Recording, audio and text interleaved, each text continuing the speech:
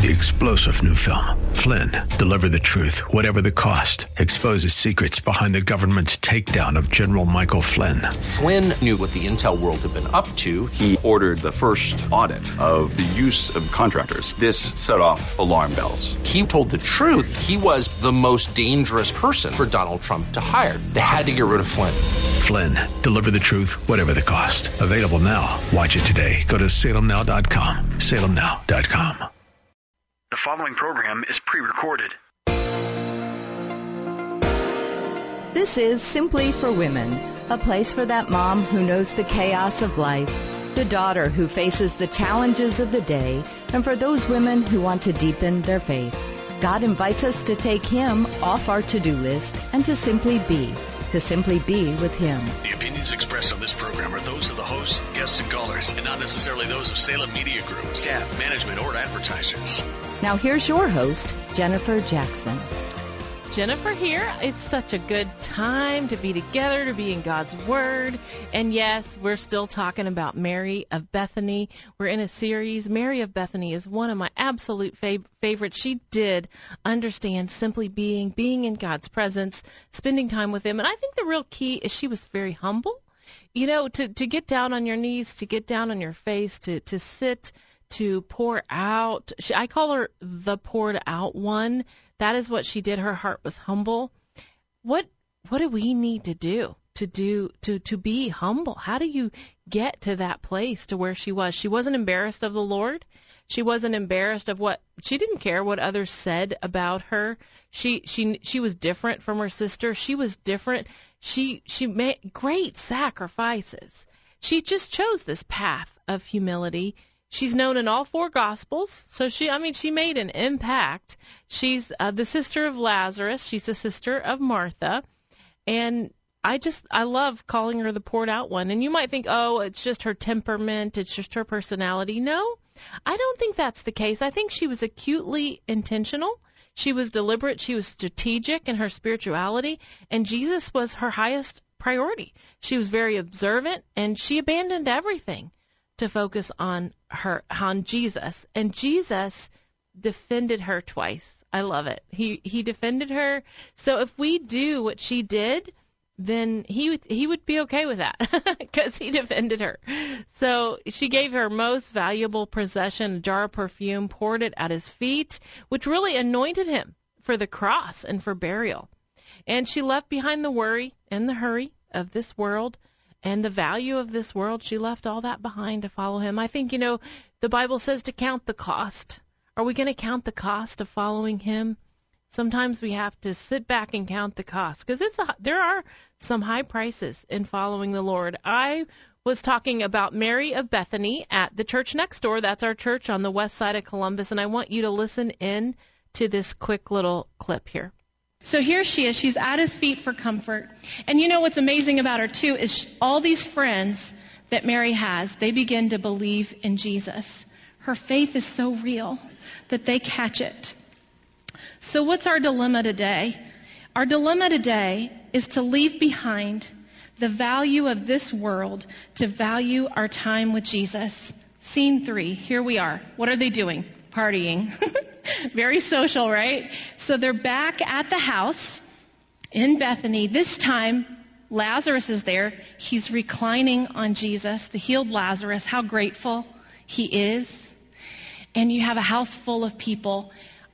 I bet at this point, Mary's like, I'm not going to even bother to have the conversation with Martha. Where's she at? She's at his feet. I love it. You can be consistent like Mary of Bethany. And so here they are, big party. Judas is there, and she is bringing him the gift of a lifetime. It's an alabaster jar, and it's filled with perfume. They say this is worth a year's wages. I wonder if this gift would have been her wedding, like her wedding preparation, because that's what they would do. They would save that for their wedding day. Maybe she's not engaged yet, and she decides to show us how to give Jesus an act of service. And In her day, in the midst of all of this, guys are everywhere. It wasn't necessarily appropriate what she was doing. She takes off her headscarf. She's kneeling at his feet. She's pouring oil on his head and wiping his feet with her hair. And they are criticizing her. Have you ever been criticized publicly or just criticized in general? It stings. It hurts. It's painful. And they are in her face and they say, "You're wasting this money. Why can't this money go to the poor? The poor need this money. Why are you doing this?" And Jesus defends her for the second time. He says, "Guys, it's okay. The poor you're always going to have. Yes, you're going to feed the poor, of course, but you're not always going to have me. I'm going to the cross. She is anointing me for my burial." Well, how did she know that? She knew that because she'd been listening to Jesus. She'd been sitting there. She'd been hearing that he was going to go to this cross, that he was going to die for her. And she's giving him this beautiful gift. She teaches us acts of service, to a life poured out. When you think of Mary of Bethany, she was a life poured out. They're smelling waste. She's saying, "No, this is the greatest fragrance. I want to give you something really important." Think about what we could give him. What is he asking us to give him? It's a big question to think about. That is a big question to think about, isn't it? What is he asking us to give him? This perfume that she poured out was a financial and emotional gift of love. I feel that she poured out her disappointment. She honored him, and she had such bold courage to do this. She stopped in the midst of hustle and bustle, even at a party, and chose a better way, and she sat at his feet. She did this again and again. What a humble faith. What is he asking us to do? What is he asking us to pour out? What would that look like? I want to read the scriptures to you again. Let's look in John 11. I just want you to see so many times she's mentioned in Luke and John and Mark and Matthew. But let's read John 11:1. It says, "The death of Lazarus. Now a man named Lazarus was sick. He was from Bethany, the village of Martha and her sister Mary. And when Martha heard Jesus was coming, she went out to meet him, but Mary stayed at home." When Mary, she was grieving, right? When Mary reached the place where Jesus was and saw him, she fell at his feet and said, "Lord, if you had been here, our brother would not have died." And then in John 12:3, when she took a pint of pure nard, expensive perfume, and poured it on Jesus' feet and wiped his feet with her hair, and the house was filled with the fragrance of the perfume. To me, what's so exciting about Mary and Martha and Lazarus, and the Lord raised Lazarus from the dead, but it's so powerful because you just see the inner relationship, the close-knit, the family feel. That's how God wants to be with you. And that's how he wants to be with me. He wants us to tell him everything. He wants us to talk to him. He wants us to be in his presence because there's hope there. There's comfort there. There's answers there. And I guess the real way to do that, to interact in that way, is just to simply talk to him. Prayer is talking to God. I just talk to him about everything. Okay, and now let's look at Mark 14:8-9. She did what she could. She poured perfume on my body beforehand to prepare for my burial. Truly I tell you, wherever the gospel is preached throughout the world, what she has done will also be told in memory of her. It's true. She's still famous, isn't she, to this day? So she humbly fell at the feet of Jesus. She waited on him. She had complete faith in him.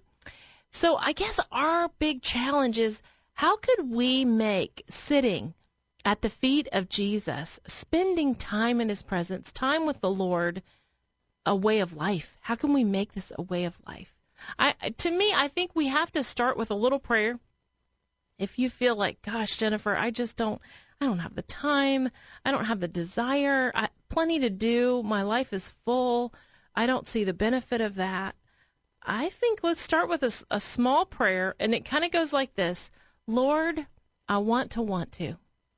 I remember so many times in my life when I I just wasn't doing that. I just, wasn't spending that time with the Lord. I had filled it with many other things, and even some were good things, or serving him or doing things for him, but not with him. And I began to pray that little prayer, Lord, I want to. Lord, I want to want you more. Lord, I want to spend more time with you. Lord, I want to feel your presence. I want to experience your love. And then that began to happen. So why don't we do that? Why don't we pray that right now? God, we come to you and we just say, Lord, we want to want you. We want to spend time with you. I pray that you would fill us with your Holy Spirit. You would draw us with your love. Give us more and more time in your presence, more of a desire to live for you and to love you and to just have that heart, that humble heart like Mary of Bethany. That's what we want, Lord. In Jesus' name, amen. Amen. God will do that for you. So that's your prayer this week. Lord, I want to want to. I want to want to. And he's going to do it. I have seen God answer the most incredible things. I remember walking our 6 acres and saying, Lord, I'm going to give you everything. He was teaching me Hebrews 11:1, and it says to throw off every hindrance, the sin that so easily entangles us, and to run the race marked out for him. And I kept walking and saying, Lord, show me if there's any sin in my life. I want to be rid of it. And he showed me to pray that verse every single day. And so it says every hindrance or anything that easily entangles us. So I just kept praying that verse. And one day God showed me that I should go back to Kenya. And I wanted to go back to Kenya and to go to Kenya to help with the widows and the orphans. And that was birthed out of those walks, out of those prayers. Lord, I want to want you more. I don't want anything to hold me back from your very best in my life. And I think as we begin to pray that way and ask him, he'll do something. He'll show you something. So begin to say, Lord, is there anything between me and you? What is it? Show it to me. Lord, is there anything that's slowing me down? I want to know what that is. Bring it to my attention. Bring it to my mind. Because sometimes we're not knowingly sinning. We don't obviously know of anything that would come between us. But as we lay it before the Lord, he will show you these little tiny tweaks. He's such a gentleman. He's so kind. And he draws us with his Holy Spirit. And he might just nudge you and say, hey, what about this? What about that? Have you thought about going this direction or going that direction? We need his leading in our life, don't we? That's what Mary of Bethany did. She was led by the Lord, and you will be too, because that's why she was sitting. She was waiting at his feet. So that's your challenge for today. Find some time, pull out that rocking chair, go on a walk, sit on your kitchen floor. God will give you the instructions. I'm Jennifer Jackson, and you are listening to Simply for Women. I hope that you will stay with us. We have a great guest coming right up. Her story is incredibly powerful and very exciting. I want you to hear this message. In the meantime, I need you to go to jennifer-jackson.org. I have so many goodies for you there. I have some free recipes. I have free prayers. I want you to go back and listen to the previous episodes. They're right there under radio at jennifer-jackson.org. You are listening to Simply for Women. Three-star General Michael J. Flynn, head of the Pentagon Intelligence Agency, knew all the government's dirty secrets. He was one of the most respected generals in the military. Flynn knew what the intel world had been up to. He understood its funding. He ordered the first audit of the use of contractors. This set off alarm bells. The explosive new documentary, Flynn, Deliver the Truth, Whatever the Cost, uncovers the facts behind this scandal. Flynn told the truth. He was the most dangerous person for Donald Trump to hire. I find out the worst enemy that I'm going to face in my life is right here in America. They took my assessment and they wanted me to change it. And I was like, I'm not changing it. They had to get rid of Flynn. With in-depth interviews, archival footage, and never-before-seen personal records of the man behind the headlines. I just felt like I was drowning. Flynn, Deliver the Truth, Whatever the Cost. Available now. Watch it today. Go to salemnow.com. salemnow.com.